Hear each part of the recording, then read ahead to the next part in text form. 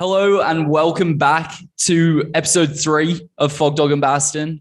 Sorry again for the delay since the last episode. We've had a pretty hectic couple of weeks. Very, very exciting episode today. We have our first guest on the show. We both know him pretty well, Jack Anstey, out of Australia and more recently, Illinois State University. How you feeling for the podcast, Baston? Looking forward to it? I'm feeling good. Yeah, we have a lot of stuff to catch up on about us as individuals since the last video, and it'll be really nice to hear a new perspective. Jack Anstey recently signed pro, which will be awesome. Yeah, just signed a professional contract for Under Armour. He's running with Dark Sky Distance down in Flagstaff, Arizona. He's run 339 for 1500, 358 for the mile, and more recently, well, back in probably February, March, during the indoor season, 755 for the 3K. So very accomplished runner. He's now turned professional with Under Armour. So can't wait to have a chat to him. Before we get to that, Baston, big day tomorrow, season opener at Iowa State in the mile for you. You're currently a 412 miler. You're a 339, 1500 runner though. How you feeling? What's the goal? Well, I think those times are pretty equivalent, honestly. Yeah. If you just add 55 seconds, it makes perfect sense. No. So going in as a 412 miler, I think it's guaranteed that I'm going to PB, at least if I don't, something drastic happened. But really, we're kind of going into this one with a lot of things going through your head as usual, since it's the first meet. It's a rust buster in that haven't raced since cross and haven't had a track race since outdoor nationals. So yeah, it's a rust buster in a way, but then it's also just like indoor is such a rough time because you're really like only 16 guys make nationals. So every time you get on the track, you're thinking, all right, this is one chance where I have to get a qualifying time. Yeah. And it so really is. I've never broken 4 in the mile before, but a goal heading in is to do that because that would be awesome. But then really just get a top 16 time, which in a year where everyone is so freaking fast, I'm probably going to have to run 57 high, 58 low. I would say probably crazy. It wouldn't surprise me if it took 357 high this year. It would not surprise me, which is absolutely mad for 16 guys in the country to be running 357 high. Who knows? It could end up being 358 mid. Last year I got lucky around 359.03. And it got me into nationals, obviously then ran a little bit quicker.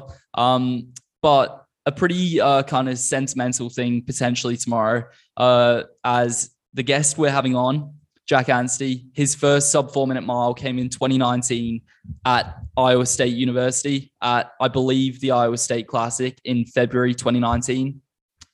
Me, my first sub 4 mile, I ran 359.03 in February of 2021.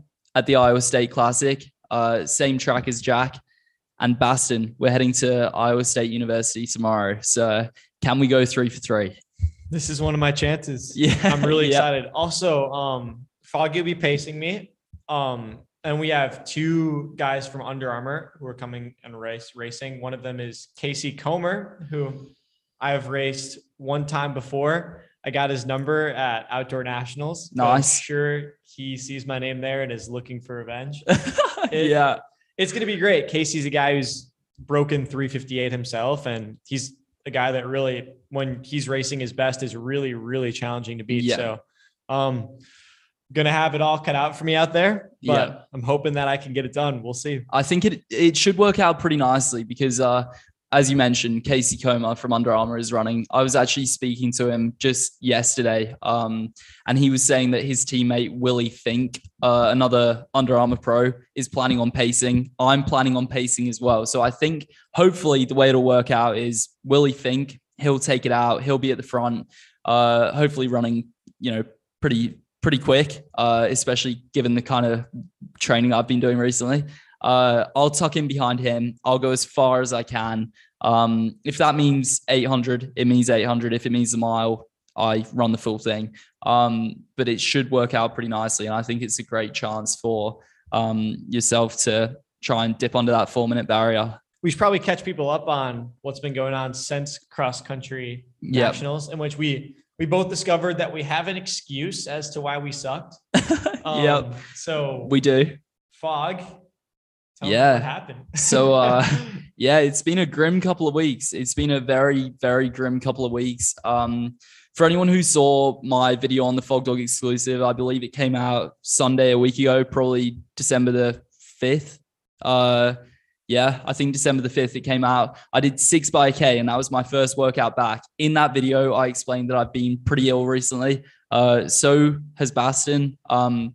I got knocked around pretty badly. The doctors think I had pneumonia. I also got an ear infection, not ideal. I was on antibiotics for 5 days, and I'm back working out now. Obviously, I'm pacing tomorrow, but I missed quite a few days there. I had a full week off and some more. And I'm pretty good now, but I'm still feeling pretty kind of tired, I would say. So tomorrow will be a real test. What about you? You had a pretty similar kind of story. Are you a bit ill at nationals and after? Yeah, I think my illness was, everything was a week ahead of you. I was sick the week before nationals. And so like when I raced at nationals, I was like starting to turn the corner on it. Yeah. And so when I came back, my training had been really bad prior to nationals. I was dropping out of the easiest workouts in the world. When I got back from nationals, kind of had a couple days like just off, and then I could kind of just come back and train normally. And that's kind of when Fog experienced the worst of his illness. It was pretty nasty. Man, you get an ear infection like every other week. So I've had 2 in 2021. That's harsh. But I've never really had them before. And then 2 in 2021. Yeah, not ideal, but Did you have any before that too? I don't know. Not that I can remember. I think maybe when I was really young, I had something to do with my ears not going perfectly well, but we're on the mend. So looking forward to tomorrow. He's healthy now, just in time. And tomorrow obviously is season opener for Baston. I'm going to be pacing, probably not finishing, and hopefully doing a little bit of a workout. And then we have quite a few weeks before we race again. So I'm actually flying back to England on Tuesday. It's Friday right now. So obviously the race is then tomorrow, Saturday. I fly back on Tuesday. We got some final exams next week, and then you're heading home for Christmas break. Yeah, now's kind of the time where we chill for a little bit. Yeah. Get to spend some family time. I mean, we're obviously still running quite a bit, but yeah, we're after this race, I'm kind of peaking for this.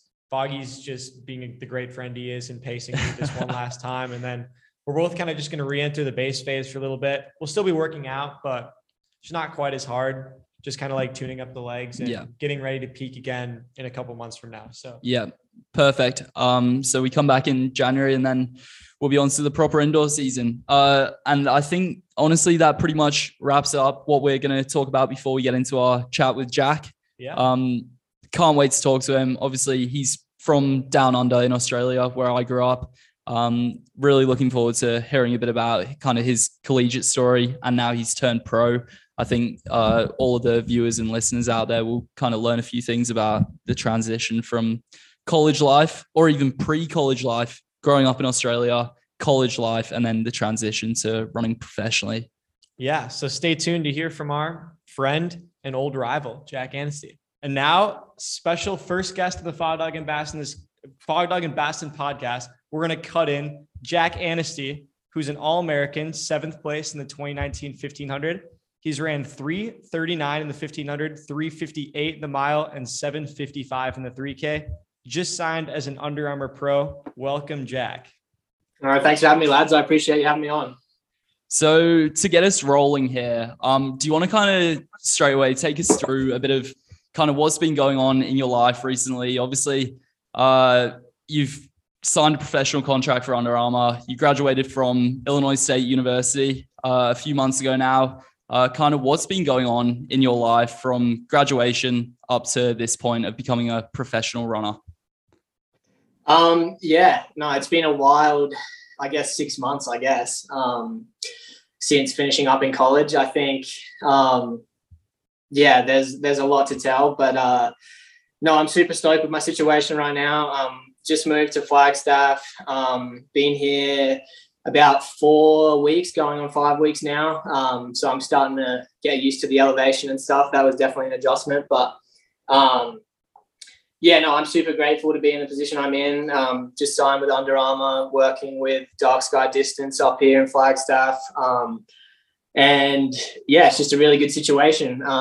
But I mean, in terms of, I guess the transition from college to the professional life, it was definitely a rocky road, and I'm pretty lucky to be in the spot I'm in right now, because it certainly didn't look like it was on the cards for a little bit. But yeah, so essentially, funnily enough, you guys were in my last collegiate race ever. That's ironic, but yeah, I think so. Looking at like the 2021 season as a whole, I think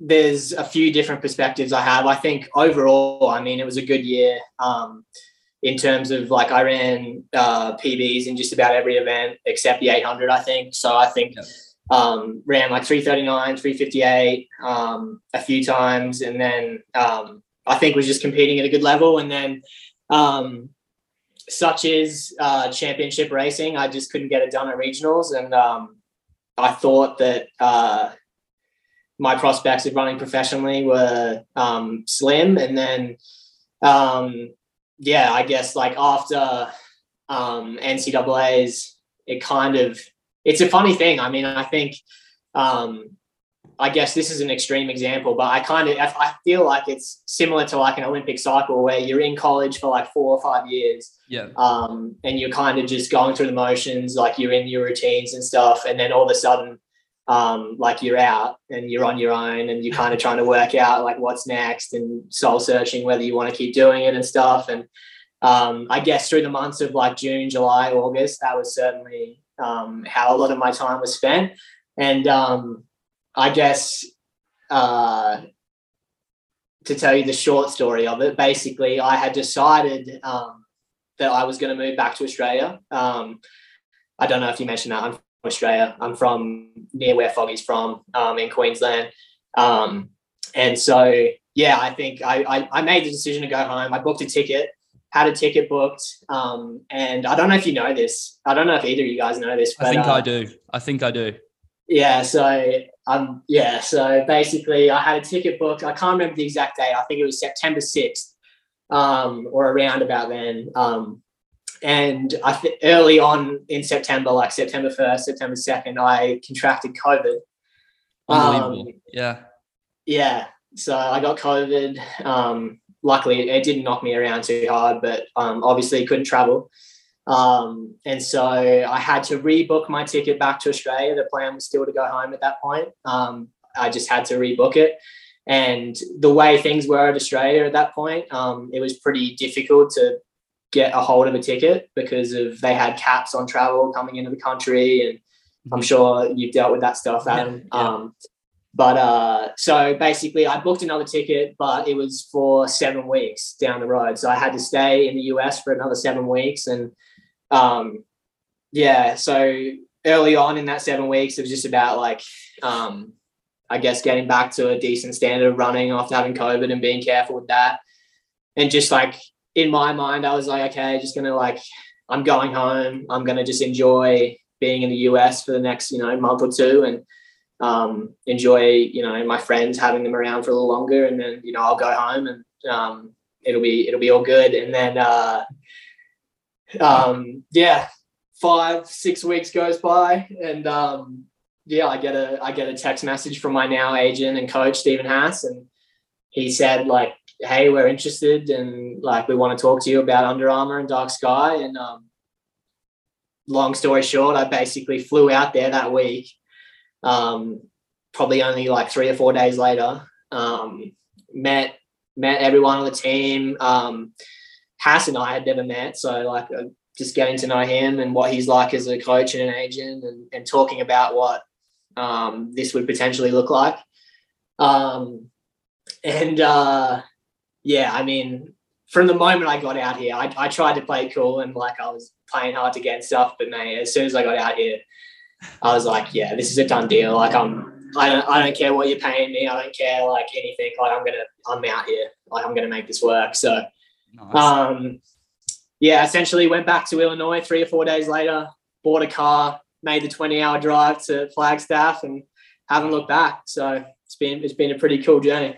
That is pretty sick. And I think it's kind of an example of one of probably the very few times where getting Corona has actually been probably one of the luckiest things that could have happened. Because, I mean, obviously you could have still got the message from your coach, Stephen Haas. Yeah. It could have still happened. But, I mean, if you were on that plane on whenever it was, September the 6th, it's more than likely you'd now be in Australia, potentially still trying to run. But obviously, as you and I know, the professional scene down under is not what it's like here. So yeah, no, it's crazy to think about all the things that kind of had to fall into place for this to happen. But like I said, I'm super grateful, and it's pretty mind blowing, but stoked to be here. Wow. So you finished NCAA outdoor, and you had like a 3 or 4 month period where you thought your racing career, at least professionally, was kind of over, or you were going to go back home. So what was the plan if you would have went back home? Were you planning on like racing there and trying to sign a contract perhaps in Australia? I think so. I wanted to keep running. Like I'm pretty late to the sport. Like I only started when I was like 16 years old, and you probably know that, Adam. Like I was never on the scene kind of when we were in high school or anything like that. Maybe for like my last like year or two, but I picked it up pretty late, and so like I kind of feel like I still have like a bit of developing to do. So I wanted to keep running. I think it was just going to be in a different capacity in that I probably would have had a bit more of a balanced lifestyle back in Australia. Like I would have had another year of school back in Australia that I was going to get my education degree. So I got my kinesiology degree over here in the US, and I was going to get a teaching degree as well. So I was going to do that. I was going to run. I was going to probably work as well. And I guess it would just be a bit more balanced. Similar, I guess, like Adam, like that's what most people do in Australia is like, it's a lot more of a balanced lifestyle. And I think that isn't necessarily what I wanted. Obviously I wanted to turn professional and I wanted to give this a go, but I think it was a combination of like, I haven't, I've spent, the best part of 5 years away from my family. I've spent like the last like 2.5 years, like completely away. I haven't been to Australia since 2019.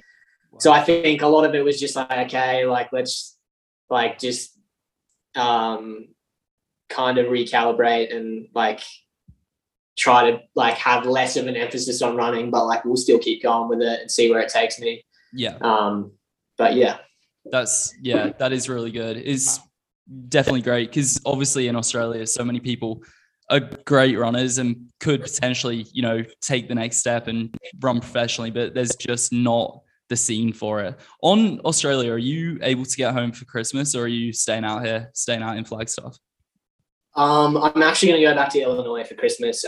We have like a 10-day break, and I think just like it's just not worth it. I'm going to be going home in March for Australian Championships, and I'll probably spend like 4 to 6 weeks at home, like just seeing family and like getting my visa stuff sorted. So I'll be home before too long. That'll be good. Yeah, well, let's take it a step back here and let's talk about how you got to America in the first place. So how old were you when you came over, and what was that whole process like? How old was I when I came over? I was, I believe, 18 when I came over, maybe 18. And so I came over, I think the same sort of situation as you, Adam. I came over in the spring semester, so in January. Yeah.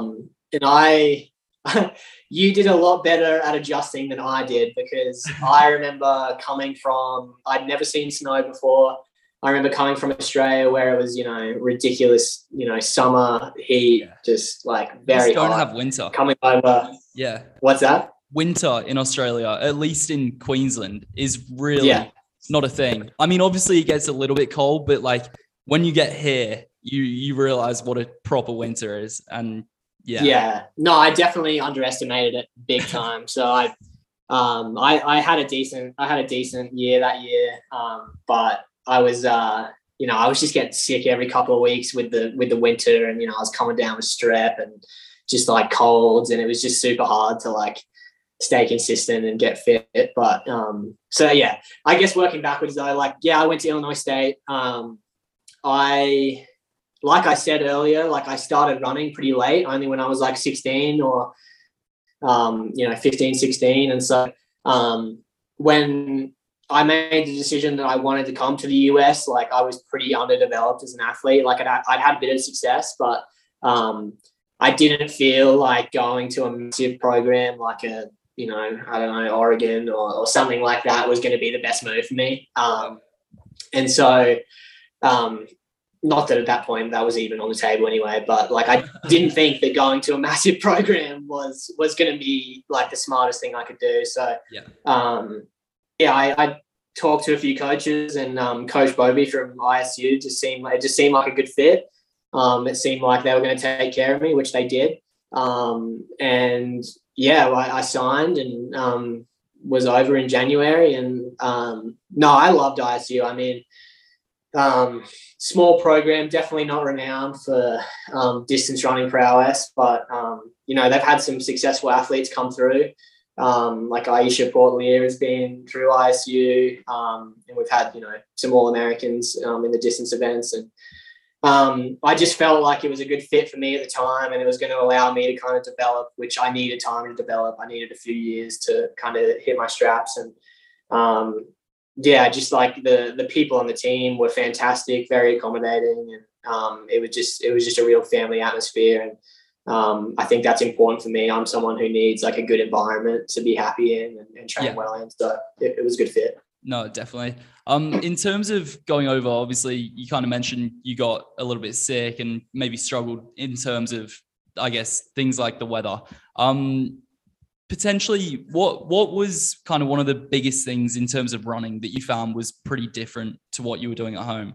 For me, it's kind of like the mileage. I was always pretty low mileage, and I found that in Australia, everyone's very kind of speed focused. Did you find that as well? You kind of came over underdeveloped, as you said, maybe with a bit more of a speed background, and then you get thrown into, running up to, I don't know, maybe 80-ish miles a week, maybe even more over the winter 4 months. What did you find was a big difference? Yeah, that was probably one of the biggest things. Like with mileage, I think up until that point, I was pretty much like, I dipped my toes in the water with the 1500, but I was primarily running the 800 at that point. And so, like my training looked completely different in Australia to how it looked when I first came to the US. And, when I got to the US, my coach basically pulled me into his office and he said, "You're not an 800 meter runner. I'll tell you that right now." And, as a young freshman, I'm thinking like, oh, this guy's got no idea what he's talking about. But then I realized that I'm 120 pounds and probably don't have the power to run 144 or 143. So I guess he was right with that one, and it ended up working out pretty well. But so I guess with him telling me that, and like, he's like, "You're going to be a 1500 guy." The training looked immensely different, like volume was different. We were, it was just, so that, you're right. That's a big adjustment. The other thing, and it sounds pretty obvious, but just like never running an indoor race before. Like that was like getting to the US and a week later, like, okay, you're running an indoor race on a 200 meter flat track. I'm like, not for me, but horrible. I can really relate to you there on the thinking you're an 800 runner, coach coming and saying, "No, you're not that." I came here thinking I was like 800, 1500, and my coach is like, "No, you're a 5K guy." Yeah, Jay's always on that. Looked at me. He still thinks I'm a 5K guy. It's unbelievable. Yeah. I think he might be a 15 guy now. Wow. I don't know. We'll see how tomorrow goes. Yeah, I think hopefully by this point I've proved him a little bit wrong, but I think so. I think I don't know. You ran pretty well in cross. That might not do you any favors. I know. Might have to like purposely start doing bad in the longer. Yeah, you will. Never run well in cross again. But no, that is so true. Like Jay, the whole time has said, "I'm a 5K guy," which I kind of can see. I think you might be. Yeah. Unfortunately, I do have to agree. Now, when I first came over, 1500 through and through, and Baston. 800. I mean, you'd run a filthy 400 if you had to. Yeah, but I'm also 130 pounds. Yeah. So. Same deal. Give Jay a say and he'll have you running the 10K. Seriously. But so quick question. You came here, was it 2017, 2018? Did you come over? 2017, beginning of 2017. Right. Yeah. Okay. Yeah. So from 2017, you came over. Your first time qualifying for nationals is 2019, correct? Yeah. 2019 indoor, or was that outdoor? That was outdoor. So was that when you made your biggest jump? And then like, what was that transition like? Was it like you finally got used to the mileage? You finally used to like just being in America in general, or like, did something click for you in particular, or like what went down there? Yeah, I think for me, like knock on wood, I've been very lucky to stay healthy for like long periods of time. I've never had like a serious injury. So I think that helps in terms of developing like long-term, right? So I think 2019 was the year that everything clicked. But like up until that point, there were just little breakthroughs along the way that kind of made everything in 2019 like seem not so impossible, if you know what I mean. So like if you go and look at like my PRs or my season bests every year, like it's been a pretty consistent like taking chunks off of PRs every year as opposed to one massive breakthrough. So I think like coming over here, I ran like 348. My first year I ran 346. I then ran 343, and then like ran 340 in 2019. And so like that's a pretty linear progression. And then this year ran 339. So it's been a pretty consistent build. And then so 2019 was just the year that I guess I wouldn't even say everything clicked. I just got to the level where I knew I could be at, broke 4 minutes in a mile that indoor season, made it through the rounds at regionals and then made the final at NCAAs and kicked to a 7th place. And I just feel like that was kind of the culmination of not just a big year that year, but just kind of just building consistently up until that point. Yeah, definitely. And on the topic of kind of breaking the 4-minute mile barrier, so that year, obviously, I think it was in February, Iowa State Classic at Iowa State, where we're heading tomorrow. Baston season opener, me on pacing duties. How far are you going? You're out of curiosity. As far as I can. And I've been sick recently. I haven't done a lot of kind of mile pace stuff. If I get to a K, I'll be pretty happy. I'll go as far as I can. If I'm feeling good at a K, I'll go 12. If I feel good there, I'll go. Well, I'll try and go as far as I can. If that's 800, it's 800. If it's the mile, then it's the mile. So who knows? We'll find out. Yeah. But kind of what was that like going in? Obviously, you broke 4, school record. No one at Illinois State had broken 4 before. We actually had the 2002 mile NCAA champ Christian Kawhi, so he'd broken 4 a few times, but yeah. Wow. So, was it a school record then, or? No, I missed out. So this year when we raced at Iowa State and I ran 358, that would have been school record, but I was unattached, obviously. Unattached. So Wow. He ran 359 low when he won NCAAs. Wow. Okay. Someone didn't do his research.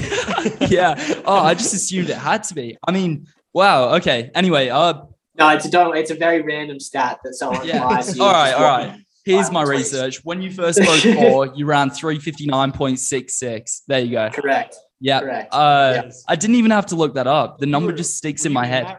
No, I wasn't there. I was still in Australia then. Yeah.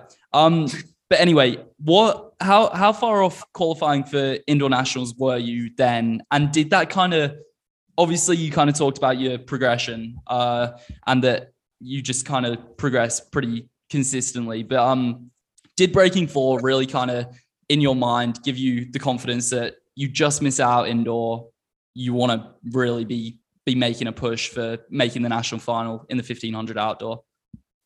Yeah. I think I was 2 spots off. I think 359, like 4 or 3 got in that year. So obviously like a little bit frustrating. But so the year before at regionals in 2018, I was the first guy out. which makes this year even tougher because I was second guy out or something. But so I was the first guy out, and then so to miss indoors again by 2 spots or something, like it was frustrating because I felt like I was at that level where, like, similar to you this year when you got fourth, like you ran a pretty similar time to that, right? What did you run? 3:59.0 or 3:03? 03, yeah. Right. In the race with you, yeah. Yeah, exactly. So like, I think, and so you probably didn't think you were going with that, but it's frustrating because you're at that level, and like you 100%. Proved it. You got fourth. Yeah. It's just a matter of getting there, and so like it was a little bit frustrating. But I think something I've always been pretty good at is just being patient. Like I think once you get to that level, it's only a matter of time until like it clicks on the day and you get in, and thankfully it clicked. At outdoor regionals, I got in off time, embarrassingly enough, but I think I ran like 3:41 that day and got in fairly comfortably, and so like that was just a huge relief to get in there. And then I don't know, at nationals, I like you guys can probably speak to this, like especially Isaac, like you're probably just like stoked to be there, and then you make the final and you're like, shit, like I can, like I'm on here, and then it's a pretty surreal feeling. And then I guess the rest is history.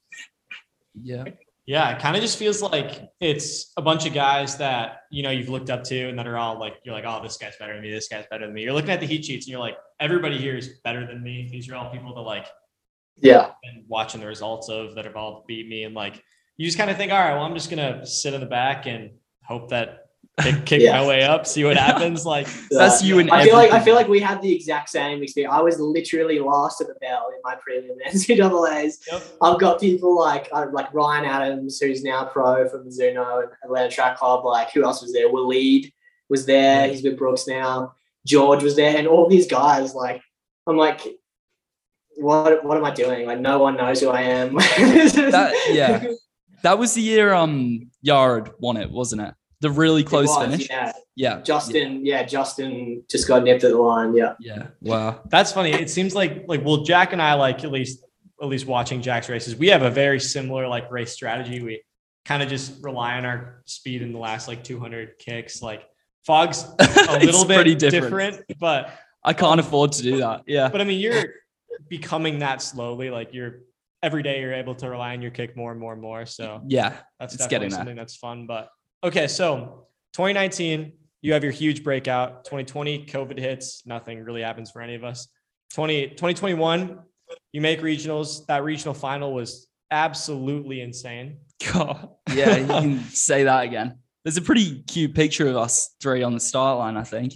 Yeah, there is. Yeah. Having a giggle about something. Yeah, God. Yeah. It's funny how I can't believe that picture, because in the moment, I honestly, I don't know if I've ever been more nervous. And in the moment, in that picture, I don't even remember, like, if I'm being honest, I don't even remember talking to you guys. Yeah, no, I agree. I don't know. Someone's photoshopped that picture or something, but yeah. I remember why we were laughing, and it was because I was making fun of the fact that I finished 10th place in the Missouri Valley Conference 5K. Oh, did they announce it? Or Yeah, well, they were like, like Missouri Valley Conference champion indoors, and I was like, well, also 10th outdoors. But. Yeah. Yeah. They really needed to do you a solid there. Yeah.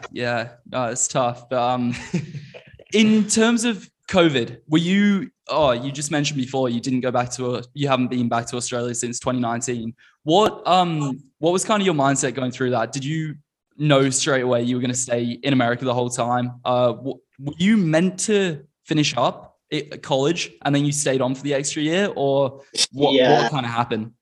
It was a mess, man. Like, gosh, I feel like everyone has a COVID story, but it was weird because I think so to answer your question, I was meant to so we had the indoor season that we essentially got through except for NCAAs. And then I had that outdoor season, and then I had like a fall cross country, which I wasn't even sure at that point.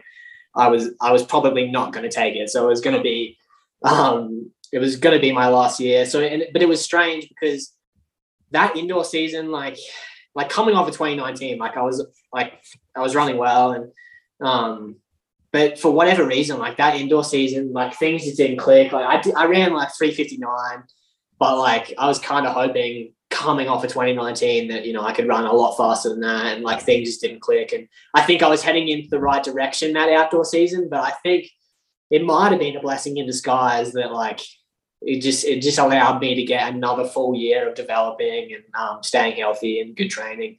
But no, COVID was a mess. I remember all the Aussies, as COVID hit, they're like, you know, I'm getting out of here. I think you went straight home, didn't you? Straight home. We were in Boulder on spring break. And I remember that. Yeah. I was like, literally while we were there, we were meant to be there a week. We stayed 3 nights, and I flew home on like the 5th day of our Boulder trip. I flew back to Australia. So yeah, mad how it happened. It's mad. But yeah, so everyone was leaving, and I was like, I mean, at the time I had a girlfriend who we'd been together for like 2 years, and I was like, I just wasn't prepared to like leave and not who knew when we were going to be able to get back and stuff. Yeah. So I was like, just wasn't prepared to leave. And then like I said, like that was meant to be my last semester. So I was like worried with like visa stuff. And like, you know, what if I'm home for a year and my visa runs out, I'm going to have dramas getting back. Mostly like academically, I was like, I'm in my last semester. I don't want to like not get this degree. Yeah. And so, I ended up working out. I picked up about 17 minors and got to come back for another year. So Worked out. So on to this season, you're running with Dark Sky, like you mentioned before. What are you doing right now? What are you training for? Just what's life right now going like? Yeah. Well, I guess like this last month has just been like getting adjusted to training at altitude, which I don't want to say it's something I underestimated, but it's a completely different style of training to what I'm used to. I've done stints. I've done one stint at altitude before in flag. But being up here for extended periods of time is really different. And you've got to be really careful with how you train. And so I think this last month has just been about adjusting to that and getting used to not only having like the altitude, but having a new coach, being, you know, having a new team, having, you know, like new shoes, as silly as that sounds, like, you know, like I've never ran in Under Armour before. So like, it's just about like getting used to all these new things that have been introduced. And that's kind of where I'm at. And then indoor season, the plan is to run probably like 3 times indoor. The goal is to get the world indoor standard. I'm going to run likely a 3K and then a couple of 1500s. I think the standards are 750 flat and 339 flat. So I feel like that's well within my range. So hopefully pick up one of those. And then I think world indoors is in Serbia. Don't quote me on that. I think you're right. Belgrade. I think I was actually having a look at that because like the standards seem a lot more achievable than they do outdoor. And I also feel like people are generally less interested in going, especially given that the outdoor world champs are coming up in Eugene. So definitely an achievable one. And like being it's a huge year with it's like Commonwealth Games, World Champs, and then like being Australian, like the World Indoor Champs back up pretty close to the Australian Championships, which a lot of people will kind of want to put all their eggs in that basket. So I think, you know, if I can run the standard, like there's a good chance that I'll get a chance to go. And so just trying to put everything in place to try and be ready for that. Yeah, no, that definitely sounds like a good plan. In terms of Under Armour, obviously you mentioned you've never kind of run in their shoes before. Obviously, great brand, pretty well known now. They've kind of come up pretty well over the last couple of years, I think, especially. They do sponsor a couple of big schools, obviously Wisconsin, I think Notre Dame as well, I think. How have you found that adjustment? What's kind of been your favorite piece of gear to run in, and how's that all been going? Yeah, no, like I'm so stoked with Under Armour. I mean, I think like when you want to turn professional, like the biggest thing you want is you want a company that is going to invest in their athletes and wants to invest in their athletes. And so like, that was kind of my concern when wanting to turn pro. And like, as soon as I flew out here on my visit, and since I've been in flag, like living here, it's been so clear that like Under Armour wants to invest in their athletes. Like they've just started a group out in Baltimore, which I think we were talking about just off camera before. They've obviously got Dark Sky, which they've got some world-class athletes like Winnie Colati and like there's so many amazing athletes here. And even since I've been up here, like there's been like shoe tech people that have like flown to flag from wherever their base is in the US and like, given us like shoe products to try, like prototypes, and like they want feedback from the athletes. So I think that's just like a great example of them wanting to like invest in their athletes, and they value their athletes. And so like, no, I just think it's a super good situation. And I'm very lucky to have a company supporting me that's like willing to go above and beyond, and they want to support me with whatever I want to do. And in terms of the products, I mean, like I've been super impressed with the shoes. I can't say too much, but I've been testing some spikes that are going to be hopefully released early next year. And, they've definitely been on par, if not better, with anything else I've worn before. So I'm super stoked. Wow. That is huge. Awesome. So you're going to be testing the new spikes in Boston for the first time in a couple of months from now. What kind of what are you in more of a base phase of training right now? What kind of workouts are you doing? What's your mileage like? It's that's been another adjustment actually. Like I feel like similar to you guys right now. So like Isaac, you're obviously like ripping a mile tomorrow, like trying to go under 4. I feel like at this time of the year, like December, January, February, like in college, like we were ripping all the time. Like, you were like pretty ready to go. And like, that's just not how it is as a pro. Like you've got to be like a lot more careful this time of the year, because like the season just goes so much longer than the college season does. Like the NCAA season would be done in June. And then as a pro, like you've got to be able to go all the way through August into September. And so this time of year right now is definitely a base phase.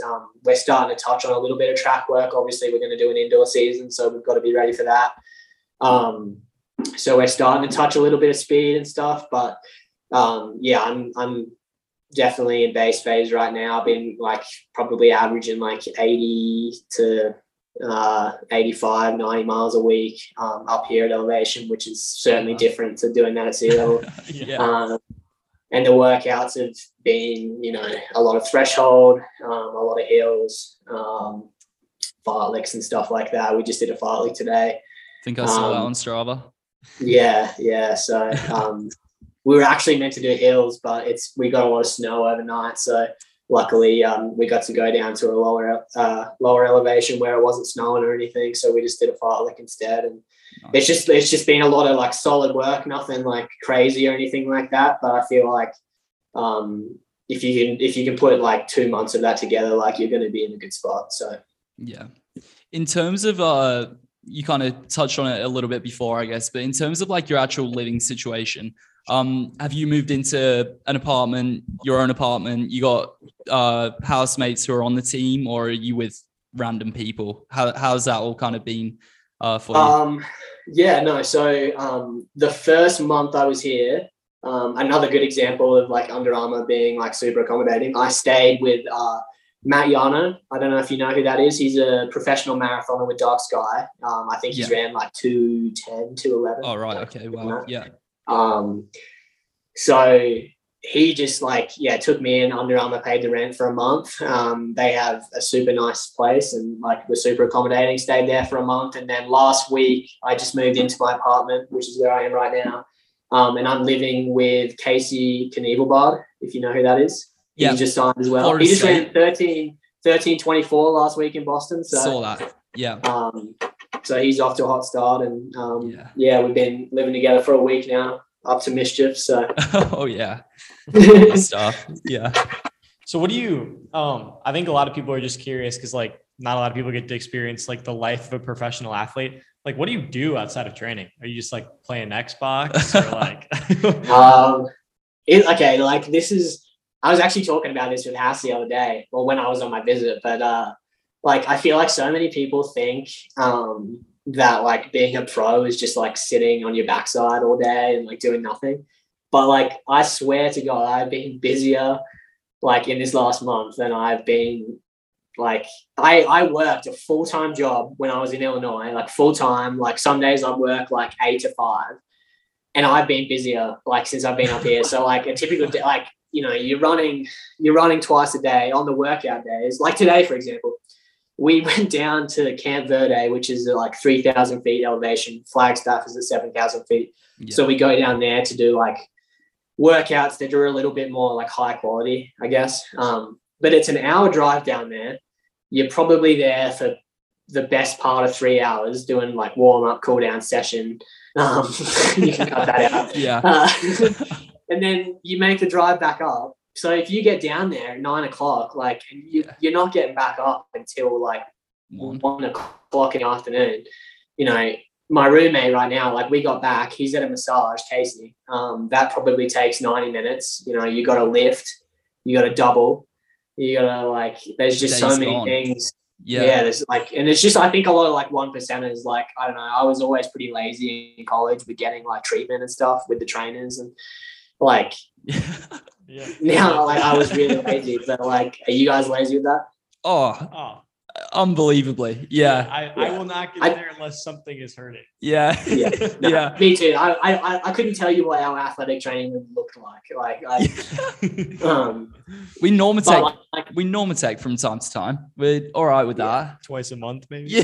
Yeah. When a race is coming up, we'll get in the boots. But yeah, no, generally more rehab than prehab, unfortunately. Right. We're learning. Like now that it's my job, I just feel so guilty if I'm not doing stuff. I'm like, if I'm sitting in bed watching Netflix or something, I'm like, I should probably do something. So like, we're lucky enough to have like really good medical staff and like massage therapists who take care of us. So I'm always trying to get in there, because like I've always been really lucky with injuries and stuff, but like God forbid you just sign and then get hurt. So I've been trying to really stay on top of that stuff. And to answer your question, the days are pretty busy.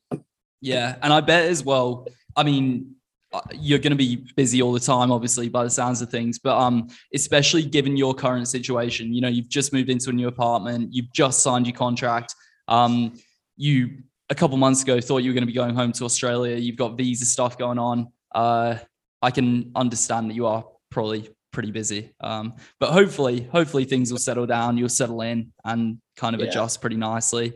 Getting ready for, you mentioned 3K first up, end of January in Boston. Yes, I think it's nothing set in stone yet, but I believe a 3K end of January, and then we'll run a couple of 1500s or a 1500 and a mile. Like it hasn't been sorted out too much yet, but through the month of February. So very nice. Yeah. Hopefully we get on one with you. Match for us three. It'd be super fun. One day. Yeah. I hear Boston's a short track. So yeah. Same with that Arkansas one. Yeah. They're all quick. We'll have to see what we get in our watches. Yeah. Stop when the watch hits a mile. It's only fair. No, that's cool though. And obviously it would be cool to one day line up together again. Obviously going through the same conference at college level. We've had a few races together, and hopefully one day in the future we'll get to line up together again. Maybe in Serbia. Who knows? Maybe. No, it's I don't think I've ever mentioned this to you, but I always found it so ironic that like I don't know how to say this without sounding like idiot, but I've always found it so ironic that like we're both from Queensland, and like until you came to the NBC, like it's not the strongest conference. And then I just found it so funny that like you of all people are like always like the most competitive guy that, you know, I was going up against, until Isaac obviously like got really good. So I've always found that very funny. It is because for any of the people who are watching or listening, me and Jack probably you grew up in Toowoomba, yeah? I actually grew up in Alice Springs. You know where that is? Yeah. What? No, yeah. No You wonder, joking? no wonder I didn't run until I was 16. I grew up in Alice Springs. So What, out catching kangaroos, climbing Ayers Rock? Wow. man. What's yeah. what's there? But then, I was in Toowoomba and when I through high school. Okay, so for anyone watching who doesn't kind of understand Australian geography, Throw the map Toowoomba. up on the screen. Throw the map up. Toowoomba, I always kind of thought was, in Toowoomba, you're a little bit out in the sticks, obviously not exactly, but you're not on the coast where most people in Australia kind of live. Alice Springs takes that to a whole new level. Jack grew up pretty much in the outback. It's the most central town in Australia. Yeah. How many people live there? Not many. I don't know. Less than 1,000. Probably None now. Jack's gone. Yeah, 20,000, and most of them. I'm not going to say that. I know what you're going to say. Yeah. No, but it's a very small town. So yeah, it was a grim upbringing, but it got a bit better once we moved to Queensland. So You're one of the great success stories to come out of Alice Springs. You ran. I don't know how many there are, mate. I don't know how many there are. Yeah, first time for everything, I guess. No, that's great though. But yeah, touching back on the conference thing. Obviously we grew up. Well, when you're in Toowoomba, you're about an hour and a half from where I was in Brisbane. We both come over to. I don't know how many conferences there are in America in D1, but there's quite a few. We both end up at, I guess, mid-major kind of programs, nothing huge, but like, a little bit of history at both Drake and Illinois State. And we end up getting to race each other plenty of times at conference meets. And honestly, before I came, like you were saying, you would have been absolute like class of the conference, like pretty comfortable winning a lot of things, and then another Australian comes in and it like adds to it, I guess. So yeah, no, it was you had my measure more than I had yours, that's for sure, but it was always good fun. You're the pro. I think we can all look back and say that since we've gone and since you've left, we've made the conference significantly better than it was before we got definitely. I mean, I'm not going to lie, it stung a little bit to see you guys on my home turf just doing 12s and stuff. I was like, oh my gosh, like I thought the lads had a chance that day, but you boys just like, that was really impressive, like to win. I don't know, what was the gap, like 30 seconds plus. Back to and then our was teammate. more of your guys. Yeah. So that was really impressive, and I'm sure you guys will go to a new level indoors. Yeah. No, good stuff. I think we've probably covered most stuff. I guess the only other thing would be kind of after indoor, obviously moving on to outdoor. You've run a 7:55 3K now. You're trying to run under 7:50 to probably get the world standard in maybe that and the 1500 as well. If you can run a 7:50 3K, you can probably run a pretty handy 5K. What's kind of going to be the aim going into outdoor? Are you going to be 15.5, just 15, maybe just 5? Oh, the dreaded question. Yeah. Oh, jeez. What's your thoughts on that? I'll make sure my coach doesn't hear that. But no, I think that for right now, like the 1500, I still have a lot of developing to do. So I think that is probably where I'll spend like this calendar year focusing on. But at the same time, like a part of the reason I think this is a really good setup for me is like, and I think you guys will probably agree, is like I'm definitely coming from more of a speed background. And I think I guess being aerobically strong is probably the one thing that is my weakness. And so I think coming up to flag and living at 7,000 feet, training at 7,000 feet, I think that's almost the way I see it, the missing piece of the puzzle. And so, because I'm really confident in my speed, and I've been getting incrementally stronger each year that goes by. And I think that living up here and training at 7,000 feet, will hopefully just give me the strength I need to be competitive in those longer events. The 5K is just so uncharted waters for me. I just don't know. It seems possible. It seems like I could run quick, and then other days I see people run under 13:10, and I'm just like, there's just no way.